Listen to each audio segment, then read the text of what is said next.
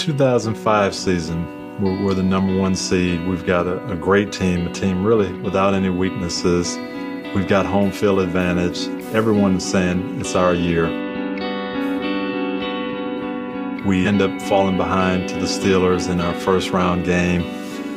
We march back. We've got a chance to tie the game up and go into overtime. And Mike Vanderjagt's our kicker, extremely accurate guy, never misses a big kick, and he misses.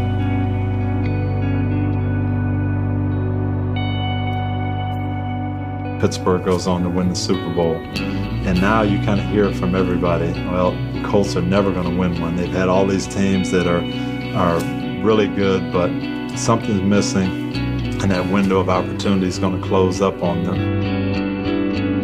I can remember thinking, man, as good a team as we had, if we don't win it now, we may never win it.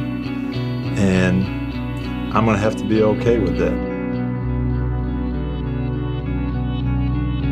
I think you can glorify the Lord in every circumstance. How you respond to failure, how you respond to disappointment says a lot more than how you do in successes.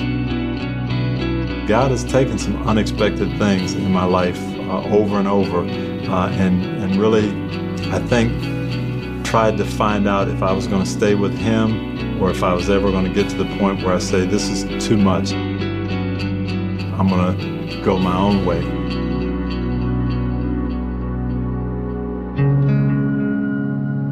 I started coaching when I was 25 years old.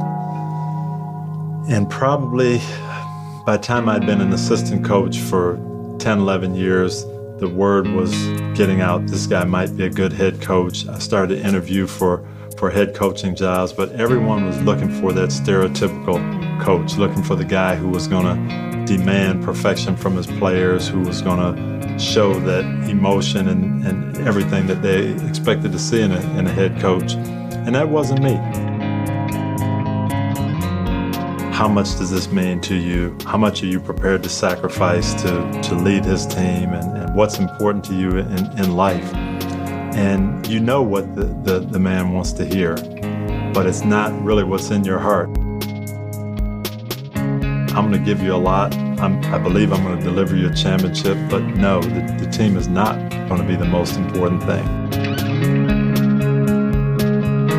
When I was called to interview at Tampa, I told Lauren, we're not going to get this job. I don't know anybody there. I have no connections. And so when I got the job, I said, you know what? We want to win a Super Bowl, and I believe we will. I want to do it the right way. I want to do it so that our young men are people that the community is going to be proud of. I want to do it in such a way that we're doing the right things with our families, and it's going to be a win-win situation. I believe it can be done, and I believe it can be done here. I came down feeling like, hey, this is where God wants us. We're going to win. Everything's going to be great because this is God's plan. It's not my plan.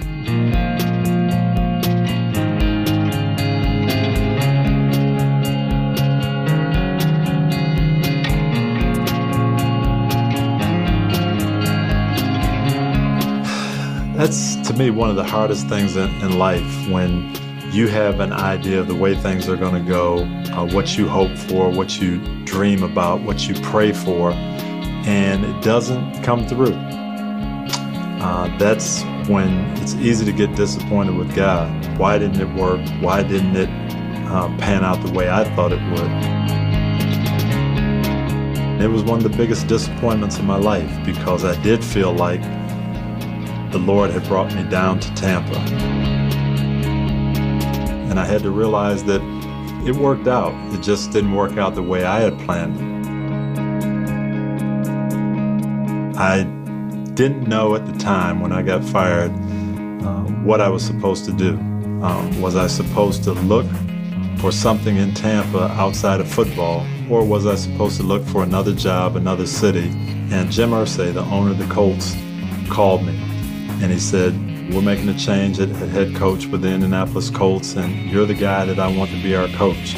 I believe in all the things that you believe in. We want to do things the right way. We want to win, but win with the right kind of people, and you're the guy to lead us. And that that was a message that I really needed to hear at that point. My favorite passage in the Bible is where Christ says, "What would it profit a man to gain the whole world but forfeit his soul?" And with 31 years in the National Football League, I've seen that a lot. And so to me, that was the thing that I always wanted to tell my players.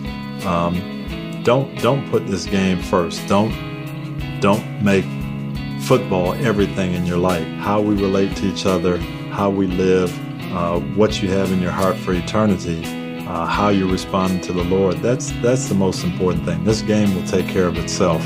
Even though we, for 4 or 5 years had those bitter disappointments at the end of each year, I never gave up. It wasn't to the point where I said, hey, we can never win this thing, but I got to the point where if that is what God has in store, it'll be a bitter pill to swallow, but I'm going to be okay with that. We've been through a lot, and our slogan by that time was, it's our time. Those disappointments were in the past, but now it's our time, and we got to seize the moment, and we did that. Amazing thing in the locker room. Super Bowls are so different. As soon as you win, the celebration starts. You have a ceremony out on the field. It maybe takes 40 minutes to get everybody back together. Many of our players were just waiting. They said, "Coach, we've got to finish this one like we have every other game. We've got to have the team prayer." And we asked that the reporters shut their cameras down and let us pray. And I was so proud of the guys for hanging in there and saying, this is what we want to do. We want to honor the Lord in this victory. And we did that. One photographer didn't honor our wishes. He took a picture of it, but that picture went all over the internet, went all over, and it was really a great tribute to what that team had in mind of putting the Lord first, even at the Super Bowl.